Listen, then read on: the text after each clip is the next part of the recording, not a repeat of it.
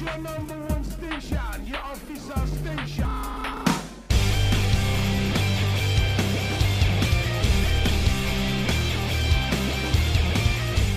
You're listening to The Itch. My name is Casey. My name is Dan. And I'm Aaron. And this week we're scratching the itch to make a list, which we haven't done in quite a while. What kind of list? It's going to be a list in no particular order. We should let you know this is not a best of per se, but a list of 10 albums turning 10. So a series of albums that came out in 2011 that for one reason or another we found notable. We'll say in the rock world. I think that's a little bit of a loose term, but since we are a rock show, more or less it still qualifies. Yeah. I don't know if I'd say no particular order, because we are kind of building up to the Itch's favorites. That is true, but that's all. We're not suggesting this is number 1 through 10 of these are the best albums per se. We did just, before we came on here, look up our top 10, top 20 actually from this year to see what the overlap was, and it was pretty strong. And so this is not that official same list. Because as people might not be aware, we have been doing a radio show for 17 years, and every year at the end of the year, we count down our top 20 albums of the year. And so, yeah, most of the albums that we talked about made our top 10 for the year 2011. And, you know, I just want to take a moment to note that it's real hard to break an addiction. And Dan used to state that fact about the length of our radio show every single episode. And lately it's only every few episodes. And I want to applaud him for his restraint there. Yeah, I'll be quite honest. One of the reasons why is because it's been a year and a half almost since we've been doing the radio show.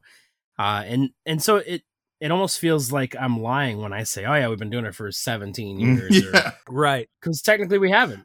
Is it a continuous thing where this takes the place of the radio show? Or do you say we did a radio show for 16 years? Because the end game is still ultimately, it sounds like, to return to it. And so it's kind of, that is dicey territory. How do we talk about that? We took a long pause. Exactly. We could say we've been broadcasting in some way or another for 17 years. I like that. It's a little more convoluted, but it's accurate. Yes. I like that. Well, speaking of the radio station, funny thing. So the first album I'm going to talk about today would not have even crossed my ears had it not been for our radio station. Mm-hmm. This was actually sent to the radio station as an album advance. And I would be quite honest, like I've never been a huge fan of Jane's Addiction. But when I first got this album for free, I was like, hell yeah, I'll listen to it. Sure, why not? And I mean, it's free, why not? Trying to find something good to play on our show. And at the time, everything's on our show has always been played mainly for our own funds. Usually we buy the music ourselves, or we have about 3 or 4 contributors to the music on our show. And so when we get additional CDs for free, we're going to make it work. And yeah, so they sent us Jane's Addiction's The Great Escape Artist. And I have to say, but this album was fantastic. So good that they haven't done anything since.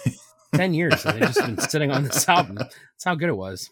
They're just like, let's rest on our laurels. This album says everything. We'll just sit here for a while. Funny enough, though, it's really actually hilarious because I didn't know this until today. So one of the reasons why they've taken so long is because this album, The Great Escape Artist, was considered a concept album. It's kind of an album that's all about escaping. There's different means of escaping. There's a couple songs that are about like sex. There's a couple songs about drugs that are, that's one of the reasons why I really, really like this album, is because everything kind of has a hidden innuendo or a little undertone meaning to it, but he's not very forthcoming with his lyrics. And so that's one reason why I really, really like this album a lot. But the funny thing is, so Perry Farrell's actually stated that they have been trying to release a follow-up to this, honestly, since February 12, 2012. But he said that what I have not seen before is a group that's done a record, had somewhat of a theme, escapism, and then done a second record as if it was a follow-up movie. I want to do that. We have material left from The Great Escape Artist we didn't record. I'm very inspired to keep with the same thing. Something's feeling right about it. Well, obviously it wasn't, because that was like 10 years ago. He escaped other ways. Yeah. Right. If you're still working on that, you were working too hard and you need to just put the thing out. Well, and I think that's what it is that, this was such a great album, and they probably had a lot of ideas and stuff of what they wanted to follow up, but I don't know the band that well, but a band that's been around like this and is so well known, I'm sure that they're kind of perfectionists in the sense that, they're not going to put out stuff that they don't think is good, because they take their time with their music. Before this album was released, their last album was Strays, that wasn't released until 2001. Prior to that, the album that was released was Ritual de Hello Habitual, which was in 1991. Now, granted, a lot of these times is because they broke up, and is another reason why Dave Navarro was in Chili Peppers for a long time, because Jane's Addiction was not a thing. But yeah, so that's kind of, I think, one reason why they haven't done anything since this album is because they're just, A couple notes here. So you just said their albums are 2011, 2001, and 91. Yeah. So what we're saying is that they should be in the studio right now, literally. Yes. Like, something needs to come out this year, or else they're going to break their streak, their decade streak. And that's going to be an issue. We can't be having that. It got to be consistent, guys. Yeah. I think I can understand why that they don't go wild making albums. For one, I think this is a band that doesn't necessarily need to in terms of making money. I think they're good to go on that. It's not like they have to grind to make their living. And then two, as you just alluded to with the whole movie thing, and then anything else about Perry Farrell, like, the dude seems kind of just like a general creative weirdo. Yeah. So it's like he might have a lot of ambition. I mean, he's one of the guys who founded Lollapalooza. He's a guy who invented a music festival that still exists to this day. He's a dude who does different things. So maybe just, music creation hasn't been his biggest thing for a while. Well, I think also this is another band that the pandemic kind of ceased their plans, because they actually played a show February 8th, 2020. The first time that they had played a show in over 2 years. And then obviously, the pandemic happened, and first and last after that. Yeah, obviously. So, so I think that's kind of what has stumped their progress a little bit too. But, getting back to The Great Escape Artist, this album was just fantastic. And it kind of started when they actually had the bassist from Guns N' Roses join them a little bit, Duff McKagan. So he was actually working with the band for a little bit on this album, and then they got another bassist by the name of Dave Sitek. He actually replaced Duff, and he basically did record the rest of the bass lines for this album, and then right after that he left. He just went off and did his own thing. And they picked up another bassist, Chris Chaney, that was for their live shows. So this band has continuously had a revolving door. Yeah, revolving door. And what's funny about this? So real quick note for local music, the tour for this album actually launched in 2012 to a sold out crowd at the 2,000 seat Pageant Theater in St. Louis, Missouri. There you go. So they actually kicked off the tour right here in Missouri at the Pageant, which is a great venue. Shout out to the Pageant. Yeah. Can I make a quick note about this album art? Is very interesting. It is weird. It looks, it seems to be a painting, but it almost has like a claymation look to it as they can. Yeah. I don't know. Maybe it's claymation. Either way. It appears to be, we'll call him probably a teenage boy based on what the room looks like in his room. It's a dude wearing a banana hammock and wrapping his arms all the way around himself. Yeah. And so I think it works kind of with the escape artist thing, because you've seen people give her like a self hug kind of thing. This is that, but if you look carefully, it appears that his arms wrap all the way around his body again. And so it's kind of creepy, to be honest. But then again, Jane's Addiction has also got a history of strange album covers. And being weird. It's not, they're just oddballs. And so it's not different for them. Do you want to give them a shout out? Huh? I was just gonna say Perry Farrell's always known for being weird. Right. Even if you just listen to the man's voice, like in his speaking voice, he's strange to hear. He just seems like he's on a different planet. I mean, but that's what makes bands so unique, especially bands like this, because they all have such unique characters, very, very talented artists too, that, you're not going to find that anywhere else. There's no way. Like, you're not going to find Perry Farrell. You're not going to find another person like him anywhere else. It just doesn't happen. It's just like, Scott Weiland. You're not going to find somebody like that. Or, they just have like their own Jagger. They just have like their own like swagger to them. There's very unique rock star swaggers. Yeah. Because Steven Tyler, they all have like this weird like jive, like rockstar jive. Like, I don't know, it's just strange. They have their own Harry movement. Farrell is definitely one of them. They're Yeah, a little slithery. yeah, exactly. I like that. That's good way to put it. I'm good with words. Quick thing. This is not part of that album, but before we move on to the next one, shout out to them, as we were admiring before we went on air, to Jane's Addiction for doing the song Superhero, which was the theme for the television show Entourage. Yes. Yeah.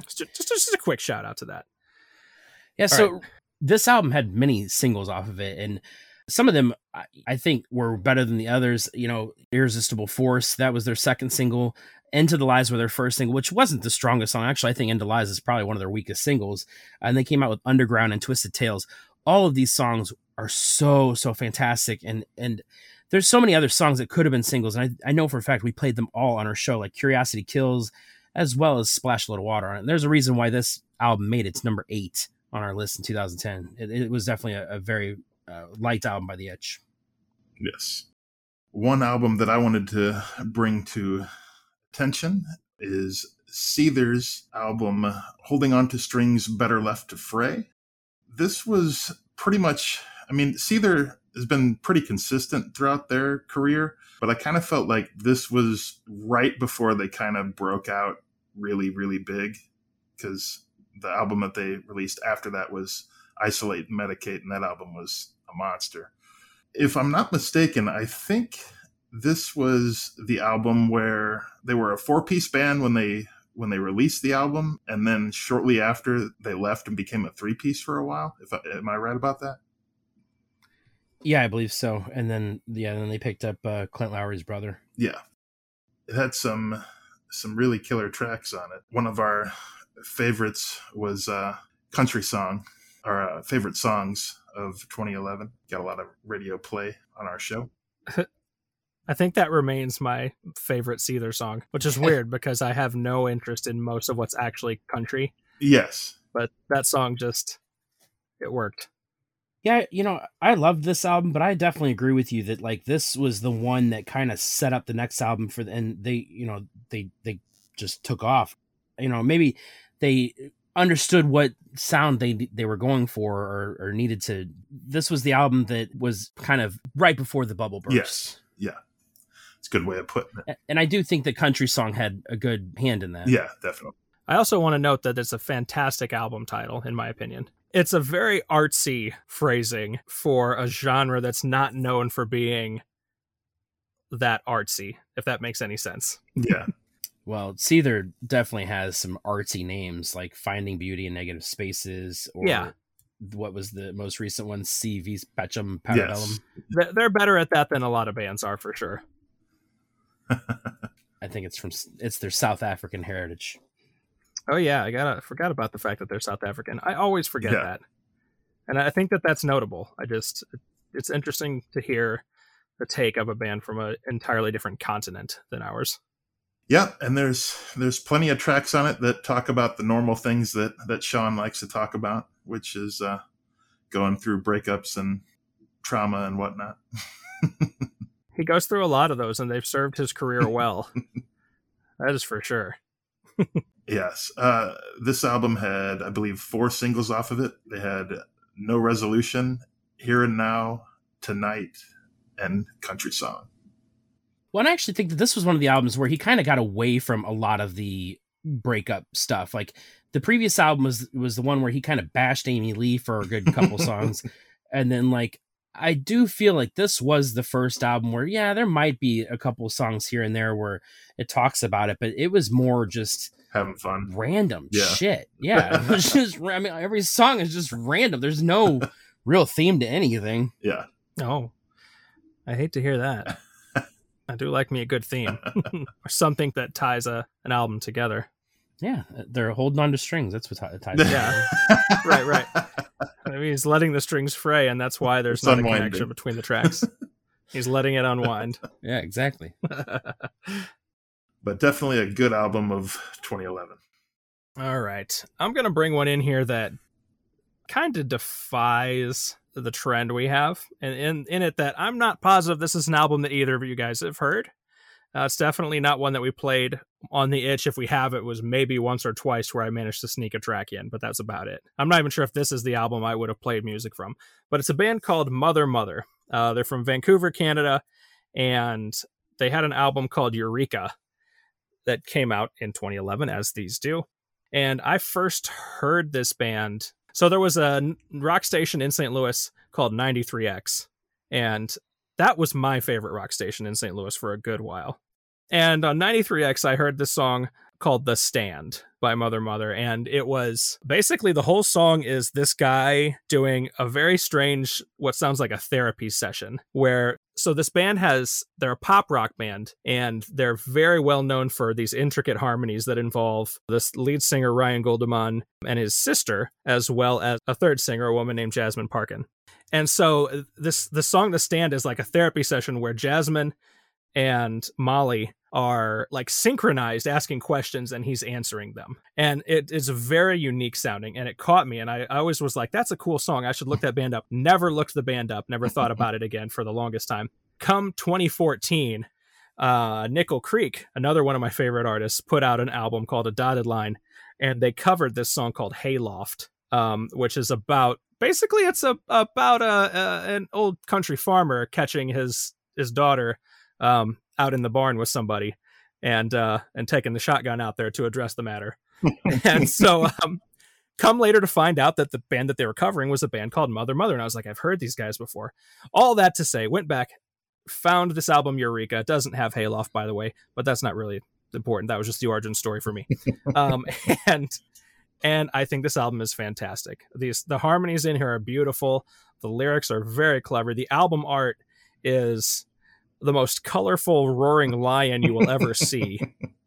Like, it's scary and also soothing at the same time somehow. And I've been a huge fan of these guys ever since. There was 3 singles off of this. You had The Stand, you had Baby Don't Dance, which is my personal favorite, which I think that song in itself is so catchy that I don't know how they didn't become huge stars off of it, but they've always been like mildly under the radar. They're known, but not as well known as they probably deserve to be. And then the third song was called Simply Simple. By the way, Baby Don't Dance is literally a song about a guy singing about how his girlfriend doesn't dance at the shows. He's like, nothing moves her. She is a rock when everybody's having a good time.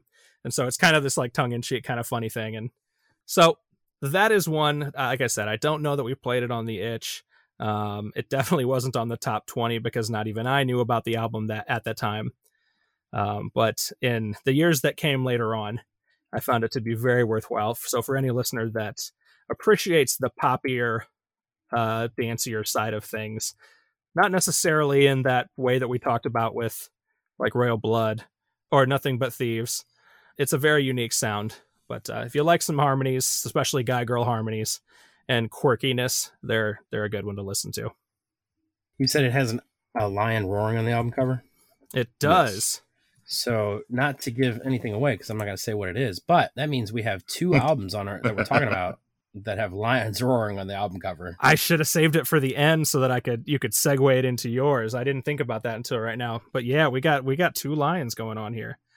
Yeah. We'll get to that. So what's the one you're going to do now that is not the lion roaring? Yeah, the one that I'm talking about now that's not the lion roaring is a band that had 2 albums come out last year. This band is continuing to become more and more of a rock band, and a rock band that I'm falling even more in love with than I thought I could. Hollywood Undead. They had an album come out in 2011 called American Tragedy, which is actually their follow-up to Swan Songs. And the best thing that happened to this band and that made this album great is that before they made the album, they dropped Deuce. Oh, the dropping of Deuce. And because we're still 14, anytime we get a chance, we're going to talk about how much we appreciated the dropping of Deuce. Yeah, there's no doubt. For those who don't know, Deuce was the name of a guy in Hollywood Undead who was released from his services. He was the guy that they referred to as producer. And honestly, this was the album that the band kind of decided they wanted to start going into rock, kind of a rockier format. And the producer was known to kind of put songs together that were kind of dance club songs. And so they just felt that they had creative differences with him. They went their separate ways. The Deuce is still making music somehow. Because we saw him live. We saw him live man. by himself with his cronies, and it was awful. It was terrible. But the band Hollywood Undead picked up a artist by the name of Danny Murillo. I might have said that wrong. Regardless, it was really funny because like he was an American Idol contestant that didn't quite make it. And I don't know if maybe the band was watching American Idol, was like, yeah, that's going to be our next guy, or they just knew him. I don't know the story behind that, but it's definitely interesting how he came to be in the band. And then, I think that he has made all the difference in the world. It's like From Ashes to New when they picked up Danny Case. That's exactly what I feel like the comparison to this album is, American Tragedy, they picked up Danny, in which I'm telling you, Danny's are great singers, obviously. That's true. So, I think that's one thing that led to the success of this album. It came out strong with their first single, Hear Me Now. It was just fantastic. And then, they continued coming with great singles, Bend to Hell, Coming Back Down. And of course, the biggest one that everybody knows is Bullet, which is a very, very upbeat song. But if you listen to the lyrics, it's not very upbeat. Oh, one of those again. Yeah, it is a song all about suicide. And it's very, very frank about suicide too. Gosh, yeah. They don't shy away from that stuff. They're one of those bands that sings about the dumbest stuff and the most intense stuff, both. Yeah, and honestly, I'm glad that they sing about stuff like that because, for somebody that might have been thinking those things, and a band like this comes out, and a band that's known for being popular and known for hitting up the clubs and you just think that they always have everything great, that their lives are great, and they put out this song. If you're down in the dumps like that, hopefully that you take solace in knowing that there's other people out there that are dealing with this, and that's one thing that I absolutely respect about this band, because they do hit the hard subjects. They're not trying to make light of it, but they do want it to just be brought to attention. And so like this album was half really heavy rock songs and half kind of club songs, and I think that's one reason why I really liked it. But and they sing a lot about California, obviously, and that's kind of what main part of this theme of this album is California and just going out and partying and all that fun stuff. Their sweet spot. Yeah, because Levitate was also another song that was released. It's a up tempo and also kind of talks about suicide and alcoholism as well. So like this band they don't care. Like they'll talk about anything. And one of the things that, if you want a really good laugh, and granted, this album didn't age well, I will say that, in the sense that a lot of their lyrics are chauvinistic. And they've actually come out and said that, I don't know exactly what they said, but they didn't say, they said that, they were children. They didn't realize, I guess, at the time what kind of hurt that they put into their lyrics. And so they've grown as a band. I think this is one album that they needed to grow up from too, to be honest.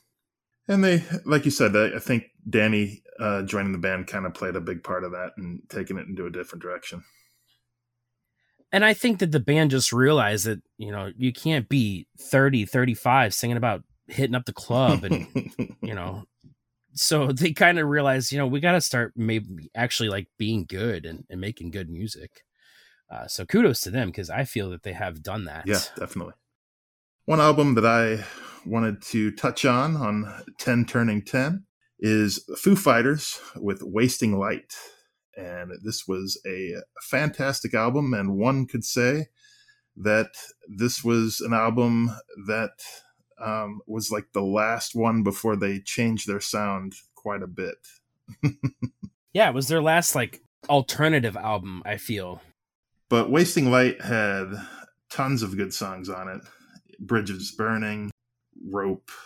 You had White Limo, which has a great music video with Lemmy Kilmister. Rest in peace. Yes. It brought back that great Foo Fighters tradition of wacky music videos. Yes. And it was also so punk rock. Like that White Limo was crazy. It did not sound like anything else that they did. Yeah, this is an album that really grew on me over time. Like, Arlandria is probably one of my favorite songs, but I don't know if I was a huge fan of that song when it first came out. Yeah. Well, and two things about this album I think made it sound so great. Number one, they brought Pat back into the fold, and he hadn't been a part of the band since The Color and the Shape. And the other thing that they did was they recorded this entire album at Dave Grohl's garage on like analog recording equipment. So it had a lot of raw sounds that you typically don't get when you have a lot of overproduced stuff. We actually talked about the Foo Fighters in episode 48, the Rock Roundup, where we discussed their newest album, Medicine at Midnight. Yes. Was it? Yes. Medicine at Midnight. And one of the things that we mentioned is that I think the Itch actually is all actually in agreement about this, that was our favorite Foo Fighters album since this one a decade ago. Correct. Yeah. Yeah. Wasting Light kind of surprised me. I'm going to be honest. I think that I was already kind of souring, I guess. Not the Foo Fighters are inherently likable, but it doesn't mean that I enjoy everything that they do. I just give them a lot of leeway because they just have a lot of credibility built up with me. But like Echoes was the album before this, and that one to me was not. That was where they started to drop off a little bit personally, aside from a couple of particularly good tracks on it. Yeah, they're always good for a good handful of singles on whatever album that they put out, but this one, Wasting Light, was fantastic. Yeah, I agree. And number 6 on our list for that year, and then Hollywood Undead was number 3 on our list for that year. All right. I've got one for you guys that was not on our list again. Who would have guessed? My final one is on our list. I know that for a fact, and that's why I'm saving it for my final one. But my next one here, this isn't even really a rock album, but this is a group that for a lot of their career has been played on alternative rock radio. They started out as pretty much a punk band before going hip hop, and this album was very important part of their discography as their final release, and that is the Beastie Boys with the Hot Sauce Committee Part 2. It's worth noting that there never was released a Part 1. It was originally planned to be released as a 2-part album, and I've heard different stories that they were like working on them simultaneously and that they decided that Part 2 was ready first. So instead of calling it Part 1 and releasing it first, they just kept its original name and like, we'll finish Part 1 later. I've seen somewhere that it looked like the tracks that are on what's called Part 2 were Part 1 originally. I don't really get the whole thing with the name, but it's not really that important. What is important was that this is the final album released by Beastie Boys before the death of MCA, who was diagnosed with cancer, which actually delayed this album before he would pass away about a year after its release. And actually almost a year to the day after its release. And so the Beastie Boys are always a band that I've appreciated.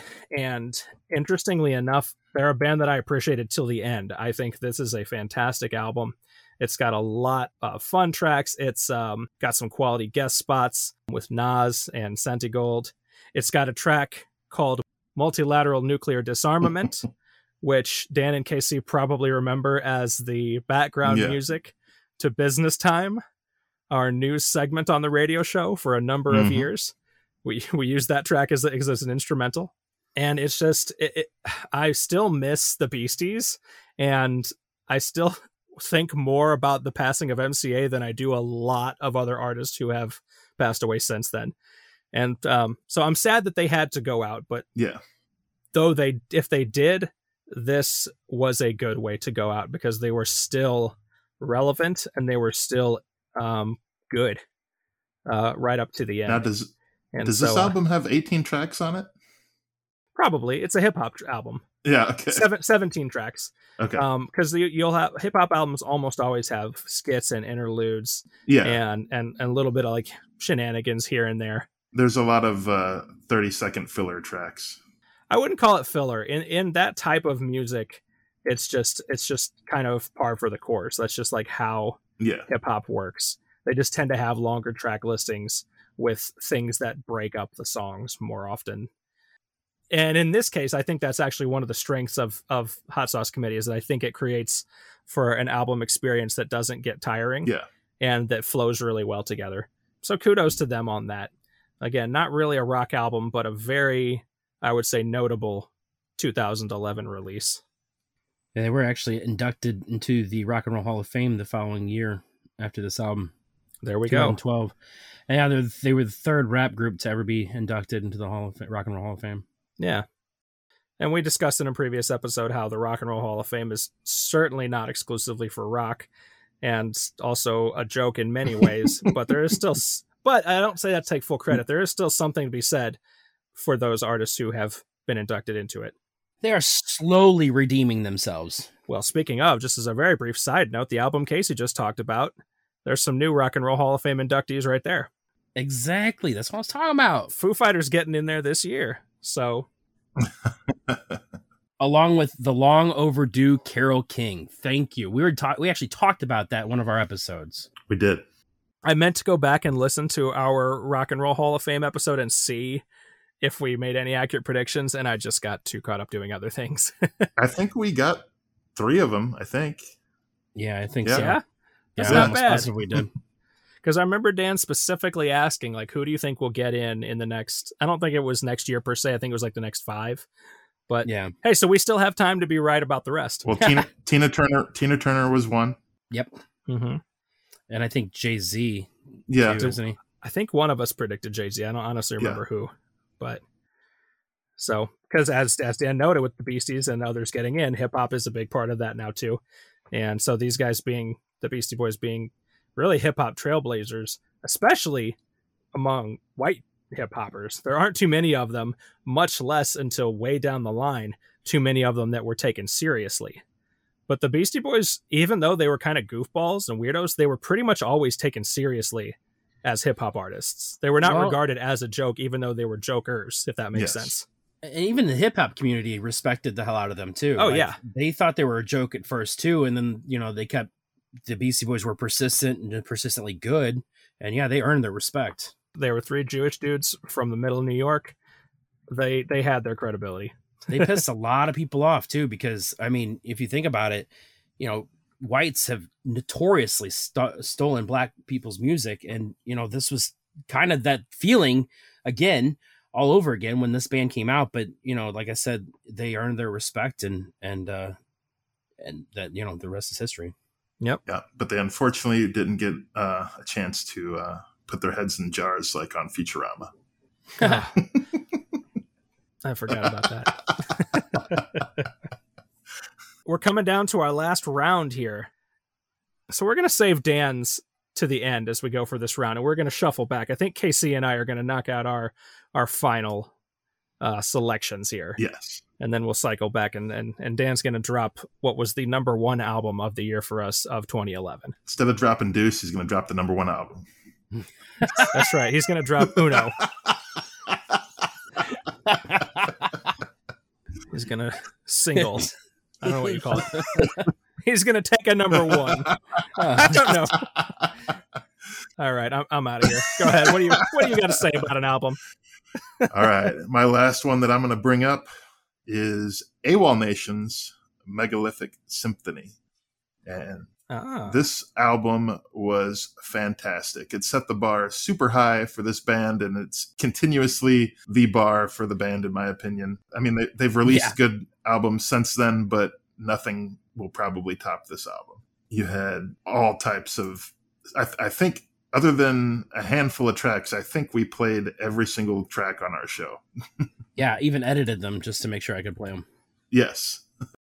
I remember you guys really loving You Some Sail at that time. Yeah.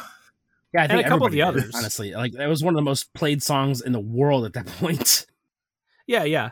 And they had other great stuff. What was Kill Your Idols was on there? Yeah. Yes. Right. Yeah, Kill Your Heroes. Not Your Fault. Not Your Fault. That was a huge breakout album right there.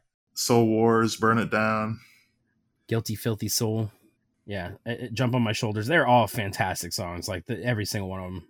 We saw AWOL Nation on a side stage at a festival, I believe that year, and they were phenomenal live. Yeah, even made us more fans. So, which was kind of strange because, like, as much as we love this album, I don't know if we just didn't get the album until later or what, but we didn't have this on our list. We didn't have it on honorable mentions, so I don't know what the story is with that. Yes, A mysterious omission. That is so very strange. I don't know. Definitely, because I know that when we were playing Seo the same time everybody else was. I was going to say, I feel like you should look at the 2010 and the 2012 just to see if somehow we misplaced it. I don't know how or why we would have. I did actually, and it's not on either one of them. That's so weird. I wouldn't how we could play it and then just forget about it, like, because this would also have been back in the time when I was there too, for the most part. This is before I moved to Chicago, so 3 of us somehow that slipped through.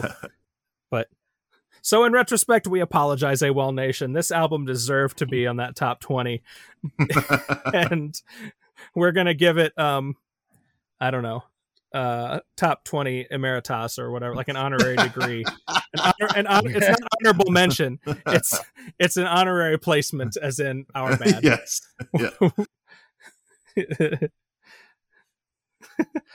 Also of note, for anybody who wants to go back, I don't know that I actually recommend this, but I'm just going to do it.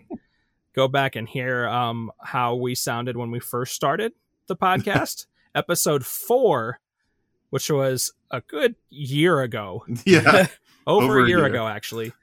Yeah, was about AWOL Nation and their album, Angel Miners and the Lightning Riders.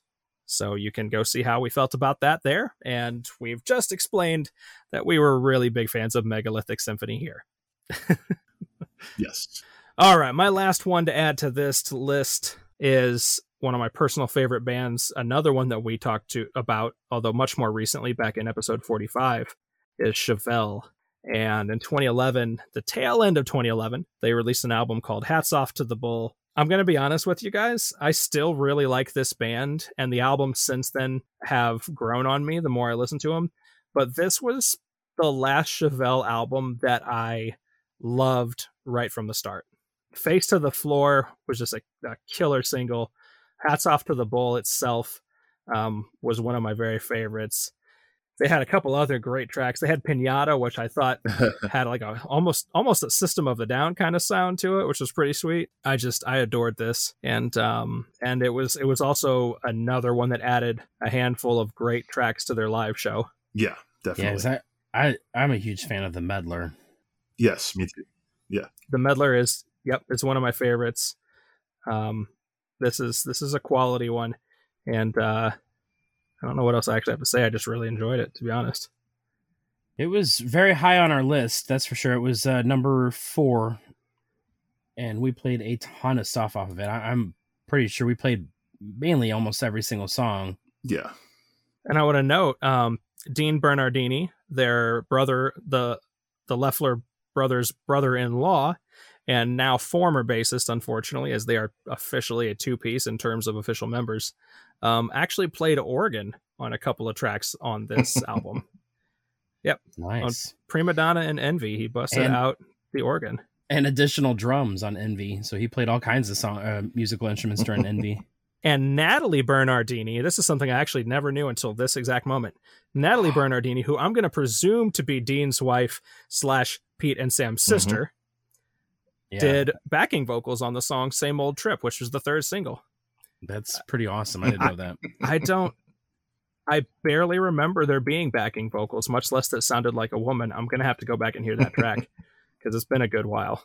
I wonder if she's I feel like Chevelle has a backup female singer occasionally throughout all their songs. And I wonder if she's always that person. I don't know. I can't recall too much of hearing that, but it's certainly another possible. band I'm thinking of, but I don't know.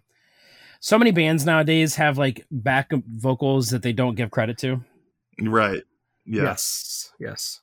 Bonus little tidbit of info that the album title for this, Chevelle is weirdly, they're opinionated and political, but it's almost always in this like discreet way that's hard to decipher. This one's a little more on the nose if you look at the album title and the album cover. It's about the fact that Pete Loeffler thinks that bullfighting is terrible. and I agree. So hats off to the bull. He's like we root for the bull in that matchup. And so respect to Chevelle for doing that. Yeah, and this was another album where he kind of had difficulty writing it as well, just like he did the most recent album too. He actually said that he cited Billy Corgan and Smashing Pumpkins as an example of getting away from music when hitting a wall. And said I'm constantly rewriting the songs, trying not to rhyme too much. So yeah, it was an album that they really, really took their time on. And I think by and large it paid off. It had some major, like I said, some major additions to their discography were on this album. I don't know if I would go as far as to say, like you did, that it was the last album that you liked right off the bat, because I absolutely loved La Gargola when it first was released. Every album since then, La Gargola, North Corridor, and the new one, they've all taken time for me to warm up to. I still don't like the North Corridor. That's fair too. That's fair. I really only like Punchline on that album, and that's it. Yeah, exactly. A couple of songs, but the whole album is not that. North Corridor, they got almost to. It was like there wasn't much melody left. The Chevelle is a band that does a great job of kind of balancing those melodies and riffs. And on that one, it seemed like they were just going pure heavy. Yeah. And I agree. I think it's one of their weakest, if not their weakest albums. Yep. Yeah. I think they rebounded a little bit with their most recent one, that Narratias, or however you pronounce it, which we talked about in episode 45. This is another one of those episodes. Anytime we do a list, I have to refer to all the times we've talked about. Yeah, see also. Recommended if you like that episode. Hitchrocks.com/episodes. /episode right. index. I should start doing that. I should start putting in like the liner notes or something. Also, we talked about this band here and here. Like, it's just going to be this endless chain that you go through as you listen through a vicious cycle of itch episodes. Well, speaking of endless chains of talking about an artist or a band, Dan's got one. Oh boy. Yeah, I was going to say, so this album, like you said, the Chevelle album was number 4 on our list. The number 1 album of our list in 2011 was Skindred Union Black. And damn, was this an amazing album. This album was so good, I paid double price just to get it shipped here because they didn't even release it in the States. Oh. Yeah. And I don't think, honestly, if we weren't such huge fans of Skindred at the time, we probably wouldn't even have known about this album, which is crazy, considering it has probably one of what should be the biggest singles ever, because it features Jacoby Shaddix. Yeah. Yes. That would be the track Warning, which is, in my opinion, the gem, the biggest gem of this album. Oh, no. Uh-oh, we got more? What's better than Warning? There's so many good, oh man, like Cut Them, Doom Riff, Make Your Mark, Get It Now. Oh. But what I specifically said was the biggest gem. Yeah. I guess single wise, yeah. Warning is a I've seen videos of Skindred doing live performances, and Warning is a monster when they play that live. Some of the others are as well, don't get me wrong, but that's the one I have memories of. Isn't that the one where they do the helicopter? Probably. Yeah. I think so. The Newport helicopter is the thing where Skindred has their fans take off your shirt and swing it over your head like a helicopter. Yeah. And then they go buck wild. And I believe they do that during the track Warning. I will say that hearing it live, or at least seeing it live, because I can't say that I've actually seen it live personally. But hearing it live on a video or whatever is a little bit weird, because like he sings both parts. He sings his part, Benji does. He sings his part, and he sings Jacoby's part. And it's just like, where's Jacoby? Like, just bring out somebody, or Dan or Mike. You guys sing. How are you? Come on, sing Jacoby's part. Obviously, you're not Jacoby. It's not gonna sound like him, but it's live. Nobody cares. Dan got so used to hearing Jacoby guest on like everybody's albums that now every time he hears an album, he just wonders where Jacoby is. Exactly. Because he's supposed to be there somewhere on all the albums. Yeah. So this album was awesome. When this album first debuted, or when we first got our hands on it, we played every single song on this album for Flavor of the Week. And I don't even think it was like, we just played the entire album. Yeah. We weren't gonna be like, yeah, we didn't even like separate the songs. We just like, all right, here's the whole album. You're gonna love it, trust me. And I know for a fact, like, you know, I love the first two Skindred albums. You know, there's the Babylon and Roots Rock Riot, and I know we've played a lot of songs off of those. But if I get a chance to play a Skindred song, especially later in the show, because it's typically when I try to play our heavier songs, I almost always play something off of Union Black. I just love this album. Like, I could put this album in, listen to it over and over and over and over and again, and just never be tired of it. Every single song is amazing. They just all completely different in their own respect. They all have such great different subjects. And it's just, yeah, I just love it. Great Yeah, album. and that was one of the coolest things about being able to interview Arya, because when we were talking about this album, he's like, "Wait a minute, we didn't even really release that in the States, did we?" I'm like, "Nope, we bought it. Nope. We brought it to the States ourselves. Imported it. Yeah, so that's, you know, that was the other thing. I think that's one reason why we felt so special, because we already knew that nobody else was playing Skindred, but like to almost feel like we're probably the only people in the United States that was playing this album on the radio. It just led us to feel a little bit more special than we actually are. Yeah, If you go back to listen to those episodes, our interview with Arya of Skindred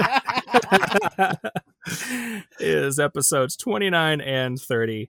And at some point in there, he makes a joke of the fact that we've grown up together, and now we have a permanent and special bond with each other. yes, Yeah. And Cool. this is why, what you're just talking about. It's not entirely true, but it's kind of true. Definitely some cool guys, and he was amazing to talk to. Yeah, there's, you know, definitely great songs. I think, like I said, you know, some of my favorites are obviously Warning, Cut Them, Doom Riff. And the other one I did not mention was Own You. yes. Like every single song, like you could just, every single one, they're all great. They all could be singles, in my opinion. And as we sort of alluded to earlier, it has a beautiful roaring lion on the cover. Yep. Yes. Two beautiful roaring lions on this list. And I love the album title too, Union Black. Like I'm not, you know, I'm not British, obviously, but Nor black. you know, yeah, exactly. But there's exactly. That is their symbol though. You know, a British symbol is called the Union Jack. Mm-hmm. And so it's just a nice play on words, especially for a British band. It's very clever. Very clever. We appreciate that. And for our last one, we really wish that we had Itch member Ronnie, who guested with us on an episode as well, the Ailstorm one. I'm not going to look up what number it was, but it was fun, and it was about pirate metal. So enjoy that. We need him to introduce this, but since he's not here, I think Casey's going to have to do the deed for us. Yes, it is in fact Primus Timus. And for those of you that don't know, Primus Timus is a special segment on our radio show that we did every single week because we felt that Primus was not played enough on the radio. So we felt it was our obligation to make sure that they get played. And we continued to play a different Primus song every week, not repeating a song for the entire year. And so we were super excited when they released an album while we were doing our radio show. Yes. Green Naugahyde. Green Naugahyde, the first full album they had released since 1999. Yes. Since Antipop. Yep. Yeah, because Antipop, you know, we've talked about this before, but Antipop is a record that they went on saying that they did not enjoy making. It's one of our favorite albums, but they obviously did not have a good time. They went on hiatus for quite some time, and Green Naugahyde was the follow-up to that album. It took them, 10 years, 11 years, 12 years? Yep. They released Animals Should Not Try to Act Like People, which was a CD with a handful of tracks on it in 2003. And that was it for 8 more years after that. And but they came back strong, and so we were so hyped whenever we found out this was coming, and we played the mess out of it a lot as well. It didn't disappoint, and that was such a relief. Yeah. Yeah, it was really exciting because not only did we have more songs to add to the Primus Timus, but this was the first release since we had been doing our radio show. And like we said, I'm pretty sure Primus Timus started in 2005. I think, when Ronnie was on the show. Yeah. And so yeah, it had been going for 5-6 years before we actually had a new album. And yeah, it was just awesome. And you got some great tracks off this album too. Tragedies A Comin' was the lead single from the album. You also had a couple of jams in there. Lee Van Cleef, which is how he says it. My personal favorite, Hoeing for the Man. Or More on TV. Yeah. More on TV. I love the lyrics on both those songs. Hennepin Crawler. A lot of good ones. Jilly's on Smack. Yeah. As I was gonna say, you can't forget Jilly.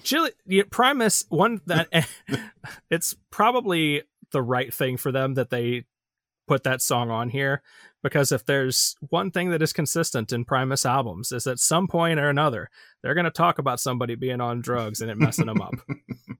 They do that all over the place. They got the Blue Collar Tweakers on one album.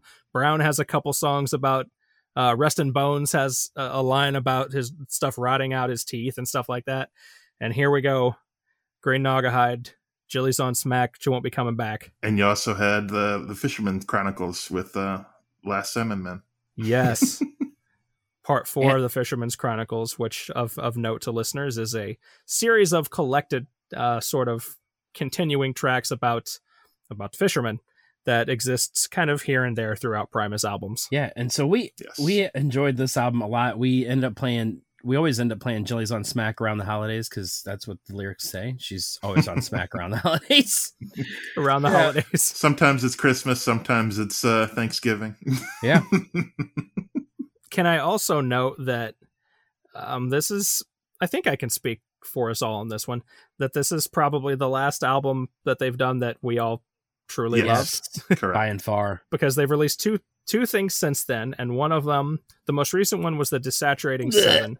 Which they released in 2017. Which Dan and I, unfortunately, I mean, we got to see Primus, which was great, but we got to see that entire album played, which was not so great. Yeah, the second half of the show, I wanted to go to sleep. We talked about that more way back in episode 5. And then the album before that was a full-on take, Primus and the Chocolate Factory, them reimagining the soundtrack to Willy Wonka and the Chocolate Factory, which is a very bizarre and Primus thing to do. It's not, I guess you count that as a Primus album, even if whether you do or don't, you know, it was a novelty thing. I mean, I guess some might argue that Primus in general is just a novelty thing, but instead we wanted to hear about them foot-long sandwiches. There's nobody cooler than just Les Claypool's weird voice. Yeah. Yeah, I think one of the reasons why we did like this album though is because it was kind of a return to their funk. You know, they even compared it to Frizzle Fry, their debut album. And one of the reasons why they felt that way is because I believe they had a drummer by the name of Jay Lane. And he's said to strongly influence the band's sound, hearkening to the old Frizzle Fry days while also making them way funkier than they ever were. So I think that's kind of one reason why we really like this album, because it is pretty funky. It is. I want to note that Primus, well, not Primus, but I want to note that Les Claypool did do something earlier this year, a very tiny thing, but we'll link to it in the notes for this one. There's a short film, we'll call it, called Precious Metals. You can find it on YouTube. It's Les Claypool and Robert Trujillo. Nice. I don't even know how you pronounce the dude's name. The bassist of Metallica. Yeah, you're right. Robert Trujillo, the bassist of Metallica. And it's basically, the first part of the video is sort of this like Western style encounter between the two. I won't spoil like the actual storyline, and then the second part of it is just them having a bass jam back and forth for a couple minutes.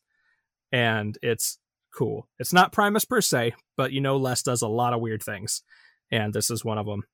And so we'll leave you on that note as a quality follow-up to this episode. Go look up Precious Metals with Les and Robert, and you will enjoy it, probably. We don't promise anything. This does not come with any type of money-back guarantee until you start giving us money. And even then. Well, Primus is up to their weird shit again, because they're out on tour basically doing a farewell to Kings. They're playing the entire Rush album, which is it's just weird. Like, I get playing a cover of songs, but to go out on tour and play somebody else's full-length album, It's weird. Yeah. It's totally weird. Somebody else's full-length Yeah. album. Yeah. Totally weird. I mean, But totally weird describes Primus for the entirety of their history. So what do you expect? and the last thing I have to say is Primus sucks. No, we are Primus and we suck. And then cue the YouTube comments. They don't suck. Ah, Right, yeah. Way to not follow up on history there, fella. well, that became like their theme, basically. Yeah. You know, kind of like yeah. the Urge. When you're at the Urge show, you know, everybody's like, play that motherfucking Urge shit. Like, when you're at a Primus show, they start chanting Primus sucks. Yep. I mean, it's just their thing. Like, it's, which is crazy, too, because, like, imagine if you're Les Claypool and, like, all of a sudden you just say this thinking that you're being funny, and lo and behold, now everybody chants that you suck at every concert. And then he busts out his bass with a bow and everything's all good. Yeah. What if there's like a guy out there who like genuinely hates the band and he's trying to go and he's like Primus sucks, and they're like, yeah, and then he's like, no, really, they really suck, and then everybody's like, yeah, and they're just like more excited no matter how hateful he tries to get. So it's just this perfect way of deflecting any type of negativity, because no matter how much someone says you suck, you're like, thank you, I really appreciate that. They own it. And That's so- for sure. They own it. I hope you've enjoyed 10 Turning 10. And if you haven't heard any of these albums, listen to them and let us know how you feel about them. Yes. So, real quick, I just wanted to say this real quick. Primus sucks is in the Urban Dictionary. What? The definition for it is the band Primus' slogan, meaning that you would say it if you really like Primus. They got sick of the slogan after a while, but some people still say it because it's a great slogan. So if you see one post a comment on YouTube video of Primus and they say Primus sucks, give them an E high five. Like, it says wrong fan, Primus sucks. Noob, Primus fan. Dude, Primus doesn't suck. Right. Fan, Primus sucks. Noob fan, damn straight.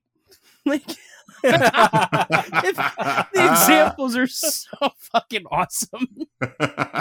We need to start utilizing Urban Dictionary more on this show. I don't Probably think not that a was good first idea. appearance. That's true. How did you come across this right now? Did you just Google Googled search Primus Primus sucks, sucks yeah. while we're Primus thing sucks. First thing that popped up was a Rolling Stone article from 1991 called "Does Primus Really Suck?" Question mark? Yeah, that's exactly what it is. The answer is no, No. in case anybody wants to know. They're the shit, not to be confused with the Holy Shits, which is also known as the Foo Fighters. What? Yeah. This whole thing has gone off the rails. Are you kidding me? You've never heard this story? I think we told this story in a previous Yeah. episode, Yeah. but by now it's all just a jumbled mess in my Yeah. brain. And So the so Foo Fighters way back in 2014 played a show in an underground tunnel, and they didn't Yes. tell anybody. yes. Yes. And they didn't even say who they were. They just were headlined the tour as the Holy Shits. Yes. Because that's what people said when they came to that show, saw that it was the Foo Fighters in an underground tunnel. Yeah, And so that's the origin of that chant. exactly. probably. I agree with that 100%. That's exactly what would be coming out of my mouth. I'd be calling everybody I knew too. Get over here. We hope you've enjoyed our 10 Turning 10. We may do an additional 10 before the year's over with, but who knows? Yeah, we'll see how we feel. There are so many albums and anniversaries we can talk about. Let us know if you had any albums that meant something to you from 10 years ago. There's a lot more that we did not cover. That's true. And I will say that the chances increase a lot of us doing another episode about 10 Turning 10 if you give us suggestions of albums that you would like to hear us talk about. Exactly. So thank you very much for listening. You've been listening to the Itch Podcast. My name is Dan. I'm Casey. And I'm Aaron. And until next time, rock on. If you enjoyed what you heard in this episode, please subscribe and tell a friend about the show. We've got plenty of links in the show notes to continue the conversation, including the episode's playlist. And you can interact with us on Twitter, Facebook, or through Gmail and itchrocks.com. All at itchrocks, ITCHROCKS. Them footlong sandwiches.